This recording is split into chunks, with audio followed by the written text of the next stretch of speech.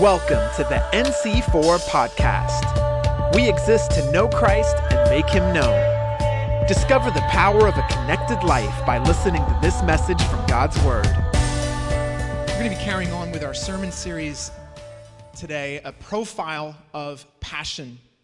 And so far we've been looking at our relationship with God as a romance. We've looked at having a passion for the Word, having a passion for the church last week. And what in today's teaching, I want to ask you a question. When I use that word passion, what comes to mind for you? First of all, is it negative, neutral, or positive? Feels positive, right? Now, when I use that word passionate, are there any particular biblical characters that come to mind? Who pops into your mind first? David? Peter, okay. John the Baptist. Someone said Jesus. That's always the right answer, right? You know what's interesting is that Scripture never describes Jesus or Peter or David. Oh, maybe Peter, actually. I didn't look into that one. But it doesn't describe Jesus as passionate. It doesn't describe David as passionate. And you say, well, Ian, why are you doing this series then? And that's a good question. Well, it's because what we tend to mean by passion, the Bible calls zeal. And what we tend to look at as zeal, the Bible would often call passion. And there's a key difference that we're going to get into today. And my heart is I'm a little bit nervous delivering this to you this morning because I believe I've got a word from the Lord, but it's a little bit hard. And so today I'm a messenger, okay? I feel I've got something to deliver to you guys. And the problem with being a messenger is sometimes you get shot. But here's the thing, okay? There's a difference between passion and zeal, and I believe that there's all sorts of fleshly passion masquerading as godly zeal in the church today, and it's profaning the house of God.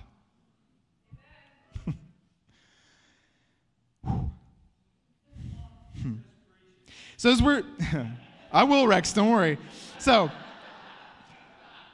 as we get into our passage today, this is what we're going to see. We're going to see Jesus was not passionate. Rather, he was zealous. So the title today is Don't Call Me Passionate. All right, that's our title, and that's my plea. Okay? So, I just want to pray as we start. Father God, we pray that your word that is eternal would come forth, Lord, that it would go forth as seed, and that it would be received into good soil, and that it would bear fruit in our lives in keeping with righteousness. So, Lord, I pray that any words that are not part of that seed, they would fall away. Lord, they would bear no fruit. But your seed, Lord, may it take root in our hearts, and may it grow and produce 100-fold. In Jesus' name. Amen. So let's turn to John chapter 2. We're going to read John chapter 2, verses 13 to 22. And in the Gospel of John, this is describing the cleansing of the temple. And this is an episode in the ministry of Jesus that's described in all four Gospels.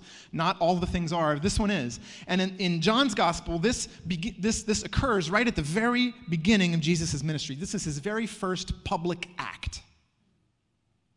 That's important. So, let's read, starting from verse 13. It says, "The Passover of the Jews was at hand, and Jesus went up to Jerusalem. In the temple, he found those who were selling oxen and sheep and pigeons, or doves, and the money changers sitting there. And making a whip of cords, he drove them all out of the temple with the sheep and the oxen. And he poured out the coins of the money changers and overturned their tables. And he told those who sold the pigeons, 'Take these things away. Do not make my Father's house a house of trade.' His disciples remembered that it was written, 'Zeal for your house will consume me.' And I like the King James translation that says, 'Zeal for your house hath eaten me up.'" And that's a quote from Psalm 69. Those are the words of King David. Verse 18, "So the Jews said to him, what sign do you show us in doing these things? Basically, by what right? Who gave you the authority to do such a thing? And Jesus answered them, destroy this temple, and in 3 days I will raise it up. The Jews then said, it's taken 46 years to build this temple. You'll raise it up in 3 days? But he was speaking about the temple of his body. When, therefore, he was raised from the dead, his disciples remembered that he had said this, and they believed the scripture and the word that Jesus had spoken. This is the word of the Lord. So we see Jesus here in this moment of consuming zeal.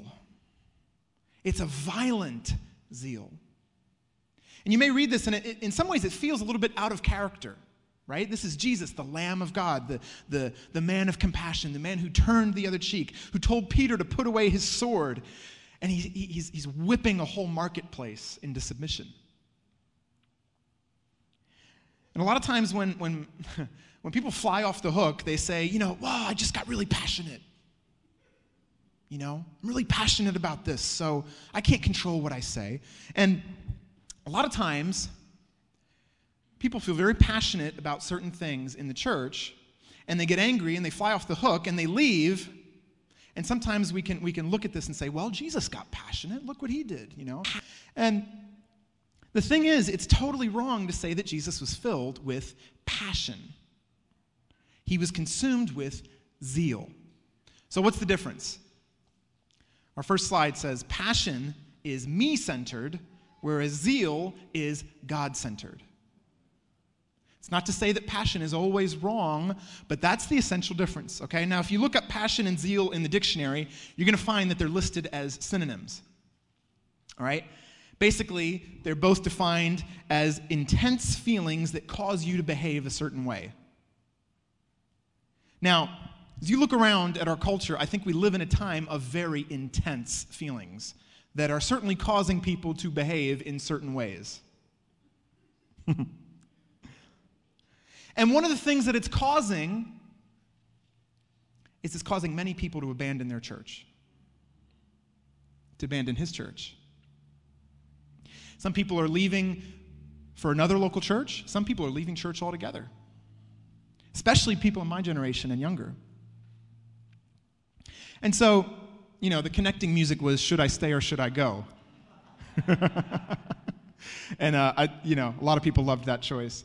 And it's a little bit of a tongue-in-cheek thing because, honestly, that's the question I'm hearing more than ever, it feels like, before. Should I stay or should I go? That's the place that many people are in, and maybe many of you might be in. You may not have shared that with anybody else. Maybe you're asking that question.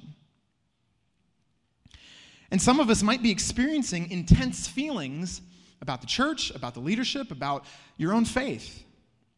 And you begin to ask, should I stay or should I go? Now, I want to be, just at the outset here, I want to be very extremely clear. I am not saying that there's never a good reason to move churches or leave churches. There very much are good reasons to do those things at times, all right? There's many different reasons, okay?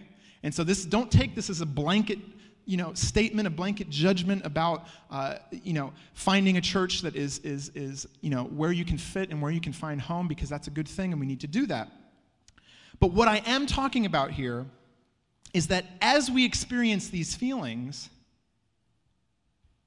it's more important than ever to recognize the difference between passion and zeal. Because the reason is they look very similar on the surface. But they lead actually to very different things because they're pointing in different directions. And if you mistake one for the other, it can actually end up shipwrecking your faith. And so that's the heaviness that I carry in my heart today as I bring this to you. Because I'm watching friends, I'm watching colleagues, I'm watching, well-known Christian leaders where intensity of feelings and passion is leading them to abandon the church. And so, okay, what's the difference between passion and zeal? All right, you've got that up there. But I want to ask, why is it I asked you at the start, is passion, does that sound like a positive thing? And it's true. Passion in our context, in our culture, passion is positive, zeal is negative. All right? Everyone wants to be known as a passionate person. No one wants to be known as a zealot. Right? Now, in the time of Jesus, it's interesting because that was completely flipped. In the time of Jesus, no one would have wanted to be called passionate. A lot of people would have wanted to be known as zealous. Now, the Greeks, they thought of passion as intense emotion that overtakes your reason. And so they saw it as something that leads you to do things that you know better than to do. It was basically seen as a form of madness because you do crazy things. And in Scripture, this is the meaning of passion that we see. The Greek word was pathos, and there was other ones, but passion is always linked to the passions of the flesh, all right, leading to destructive things. So Ephesians, there's many examples, but Ephesians 2:3, it says, "We all once lived in the passions of our flesh, carrying out the desires of the body and the mind, and were by nature children of wrath." And so that's the scriptural picture of passion. But zeal, on the other hand, in Scripture is linked to righteousness. In Numbers, Phinehas is zealous for God, and it said it was counted to him as righteousness. Elijah was zealous for destroying idols in Israel. David was zealous for the worship of God and for the tabernacle. And so these are people that were completely centered on one thing only, which is the holiness of God. One thing, the undivided worship of God. And God is described as a consuming fire. And so when you're consumed with zeal, it consumes you, it eats you up. And so we have to ask, what was it that provoked this violent zeal that we see in Jesus cleansing the temple?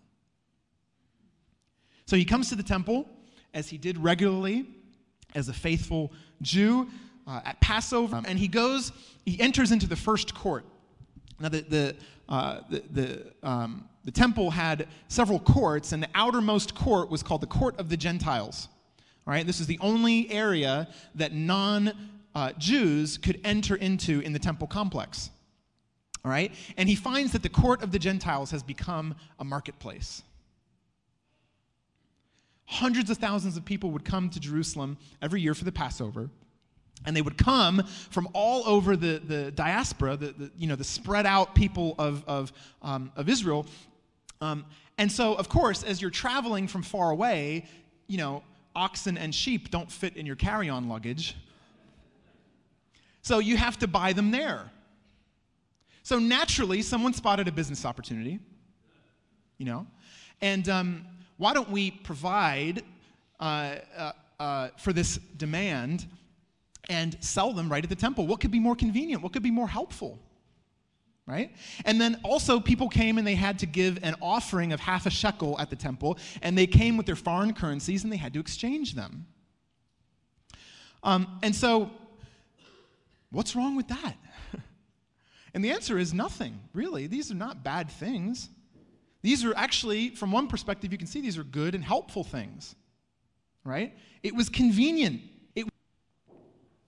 The problem was not with the buying and the selling. It was the fact that these things were beginning to compete with the worship of God. They were good things that had drifted to the center and become idols. And so what happened was that religious marketplace was effectively excluding people from the worship of God. Why? Because the Court of the Gentiles, that's the only place that non-Jewish people could enter to worship God. There were a lot of God-fearing non-Jewish people. That was the only place that they could go to worship God, and yet they step in there and all they can hear is, haggling over the price of an ox, the bleating of sheep. But the Jews, they could buy their stuff and go into the tranquil inner court and offer their sacrifices. And so you see, you've got commercialism drifting into the center. The expediency, the convenience, the comfort. But you also have this insular mindset beginning to drift in, and it begins excluding people from being able to actually worship. People who are on the fringes anyway are pushed further to the fringes. And so what you see is things that probably started out as good and helpful and convenient slowly drifted into becoming a barrier to the worship of the true God. That's the way temptation works. It's not, I feel like I say this all the time, but it's not about the obvious things like sex and drugs.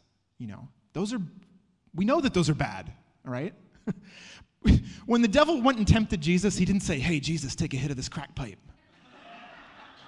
He didn't say, "Hey, Jesus, I know a good place in the red light district." Right? He tempted him with things like bread. Bread.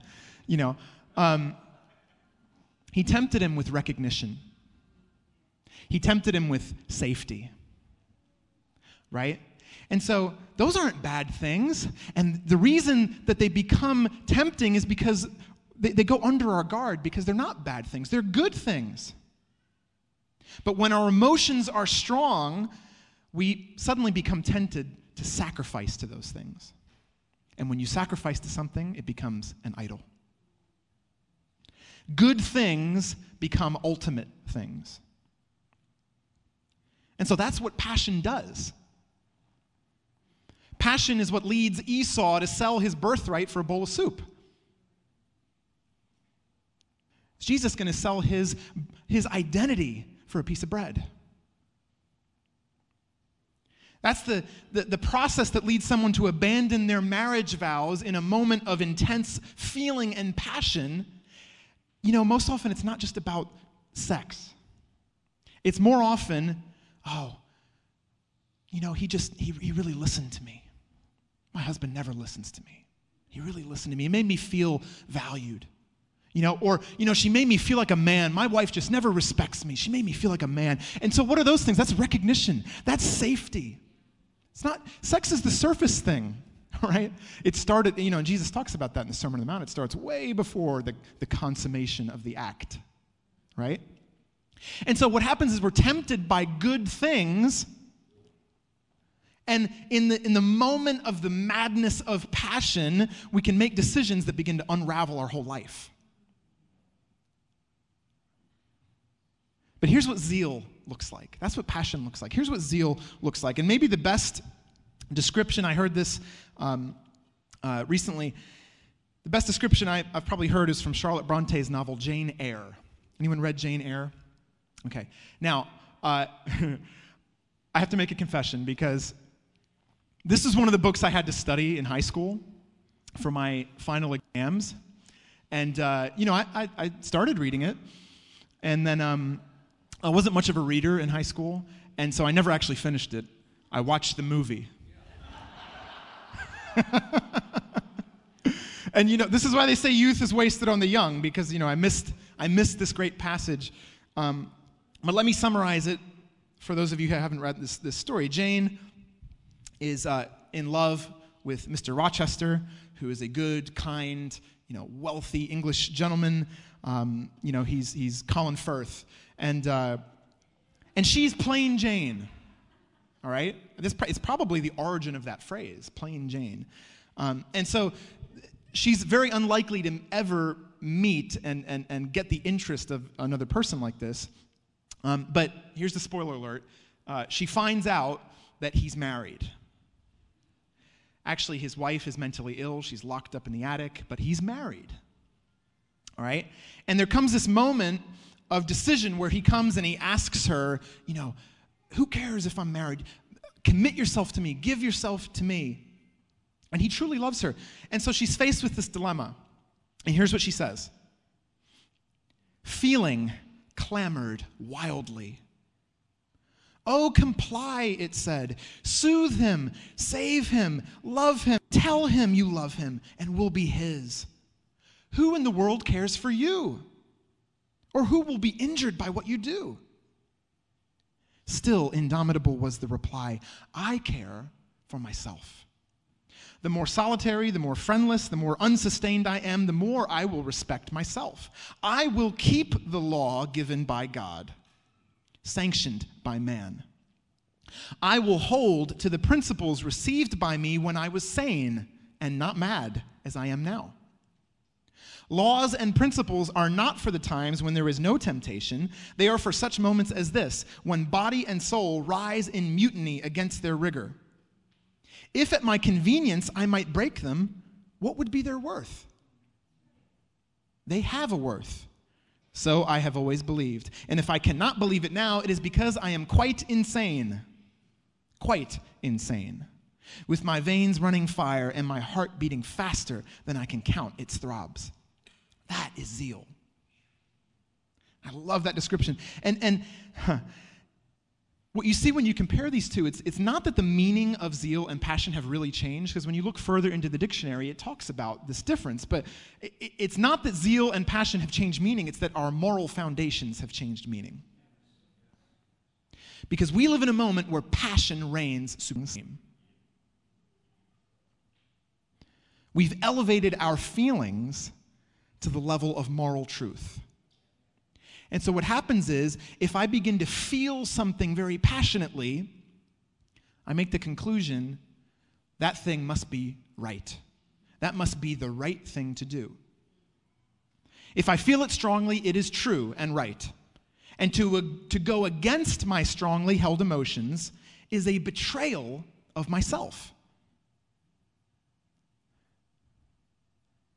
You see, passion in Jane's head was arguing this. It says, give in. You deserve it. No one else is going to love you. Love yourself. Who cares what the rules say? This is love. Right? And that's how passionate feelings begin to trump commitment to promises, to vows, to family, to church, to God. So here's where you really get down to it. In the moment of truth, passion will make you abandon your principles. Zeal will make you stand for your principles. Passion will make you abandon the bigger picture for the sake of the moment. But zeal will make you withstand the moment for the sake of the bigger picture. And so what we see in the zeal of Jesus, I'm going to state this very directly, is this. The temple is not about you or me, okay? It's a collective you. The temple is not about you. This is what the African church father St. Augustine said, preaching in the 5th century about this text. He could have written this yesterday. He says, who are the ones selling oxen? Who are the ones selling sheep and doves? They are the ones who are looking to their own interests in the church, not those of Jesus Christ. Listen to this. They treat everything as being up for sale because they do not want to be redeemed. So, I want you guys to get my heart on this, okay? But here's why I internally cringe when I hear things like, I'm just not being fed. Not being fed. Or, my gifts just aren't being recognized. Or, I'm just not cared for enough. I'm going to repeat this, okay? Listen very closely to me because these are intense emotions. They are legitimate emotions, all right? They must be attended to. They should not be ignored. They should not be swept under the rug. You have to talk about them. The church should care about them, should attend to them. This is why we have, deacons and pastors and, ministers, all right? They're valid feelings and they're focused on good things because why? The church is the place where you should come to eat true spiritual food, all right? It is the place where you should see your gifts come to life. It is the place where you should receive comfort from the Holy Spirit through His people. But what I fear is that in the intensity of those feelings, you begin to tempt yourself to separate from the church. And you begin to mistake those passions for godly zeal in the process. All right? In other words, because of this intense feeling, this experience, all of a sudden my membership in the church is up for sale.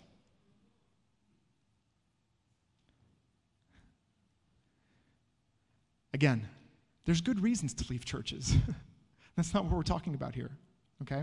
There may be good reasons to leave this church at some times, okay? So I'm not even saying that, all right?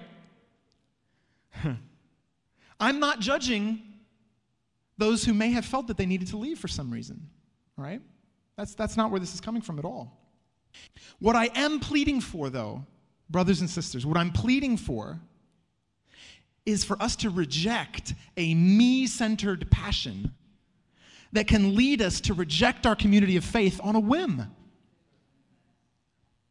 You know, Dan Backens, who's the leader of our network, he said it at the conference. He's like, people are members of YMCAs. If you go into the YMCA and you don't like the playlist that week, you don't leave your YMCA, right? Yeah, we leave the church over music, right? And so,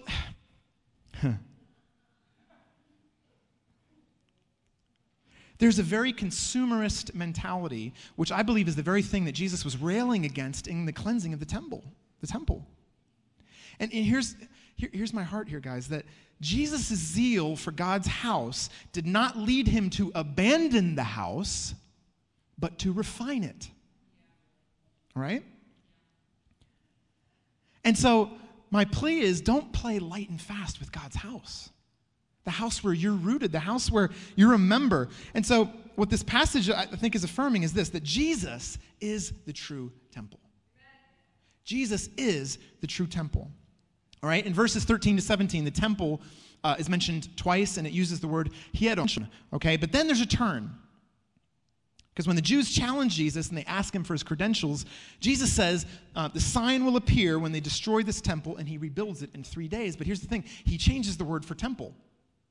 He doesn't use the word hieron, he uses the word naos. And naos was the word that typically referred to the sanctuary. It referred to the dwelling place of God proper rather than just the whole complex. And so John tells us that he was speaking of the temple of his own body. In other words, Jesus is saying the dwelling place of God, which is the temple, that's what a temple does, the place where heaven meets earth, is found in a human body, which is the body of Christ. Jesus is the temple.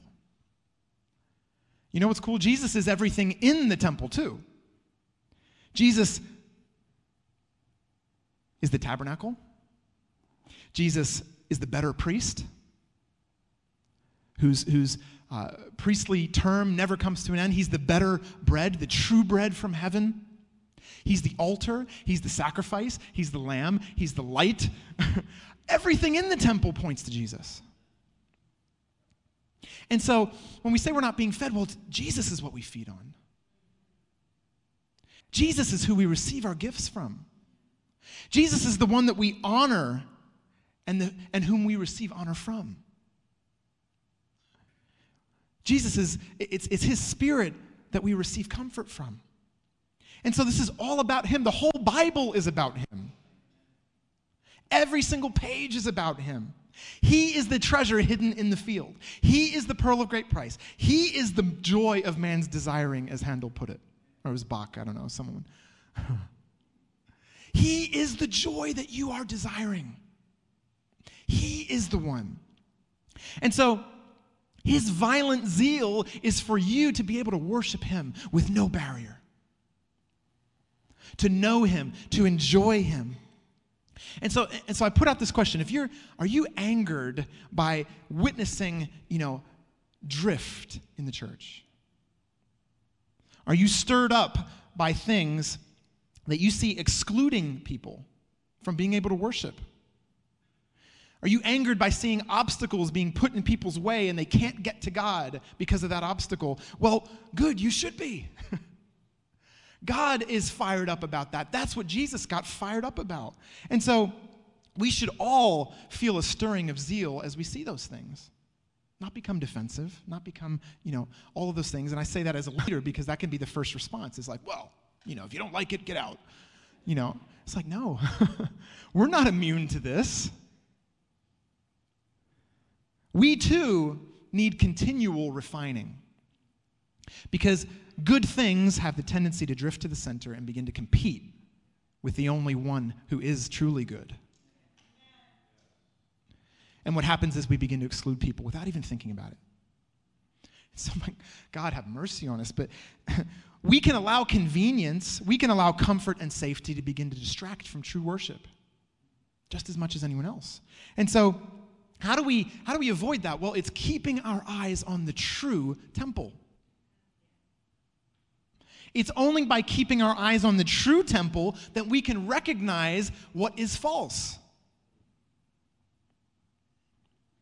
And as long as our eyes are trained on the imperfect temple before us, we can't see the true temple. We can't see where he is. And so, as we experience these things, there comes a moment of testing whether this is a fleshly passion or whether this is a godly zeal. Is this a fleshly passion? Is this just my stung pride? Or is this zeal for the honor of God? Is this zeal for God's people to be able to worship him in spirit and in truth? Does your feeling, and one of the tests I think is, does this feeling lead me to want to separate myself from the church, or does it lead me with a hunger to refine the church? I've experienced both of those, guys, all right? There's been moments. Psalm 16, God was really speaking to me through Psalm 16, and verse 2 of Psalm 16 says, as for the saints in the land, they are the excellent ones in whom is all my delight. And I remember reading that and thinking, man, my delight's not in the saints.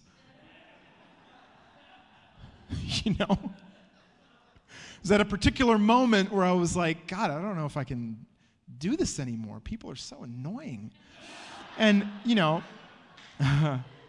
and I think I've said this before, but God told me, this is what he said to me. He said, Ian, it's time to start loving my church for who she is, how she is. And that, this is before I came here, by the way, just so you know. It was.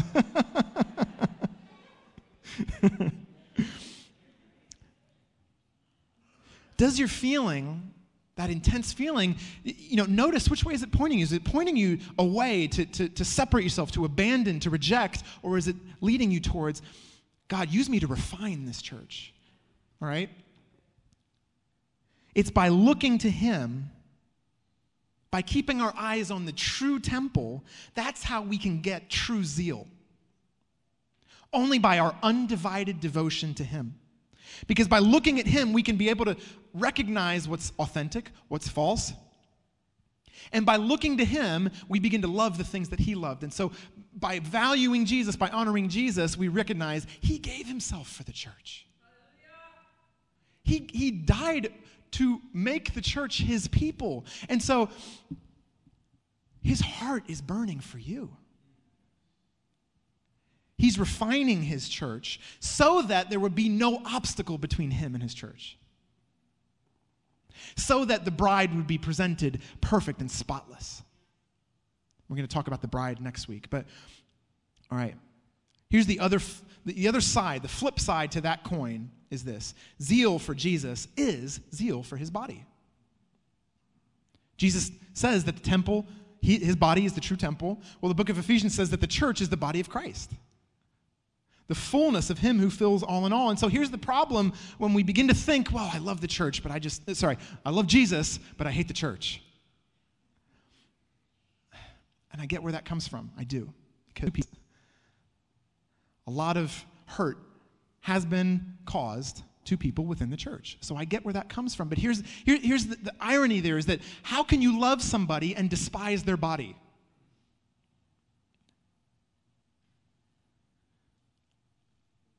Don't minimize pain. Don't sweep it under the carpet. We have to drive it out. We have to call it out. But here's the thing. Don't mistake fleshly passion for godly zeal. Zeal will be angered by evil in the church because it loves the church. And it will care so much that it'll speak up even if it's costly. So here's the thing. Jesus didn't see all this happening and then go grumble to his disciples, right? He did it publicly. That was at great cost to him. This is what came up at his trial, remember. You said this, Jesus. So it's part of what put him on the cross. And so zeal will make us care so much that we'll speak up even if it's costly. And we'll speak up because it's about God's glory, not ours. We'll speak up because it's about his people's ability to worship him. And so don't let the fire of your emotions lead to abandoning his body, even his local body. Let them lead you to the one who is the true temple, who gave himself to purchase a people, who's continually refining them so that they'll be conformed to his image. And so I want to end with the words of St. Augustine.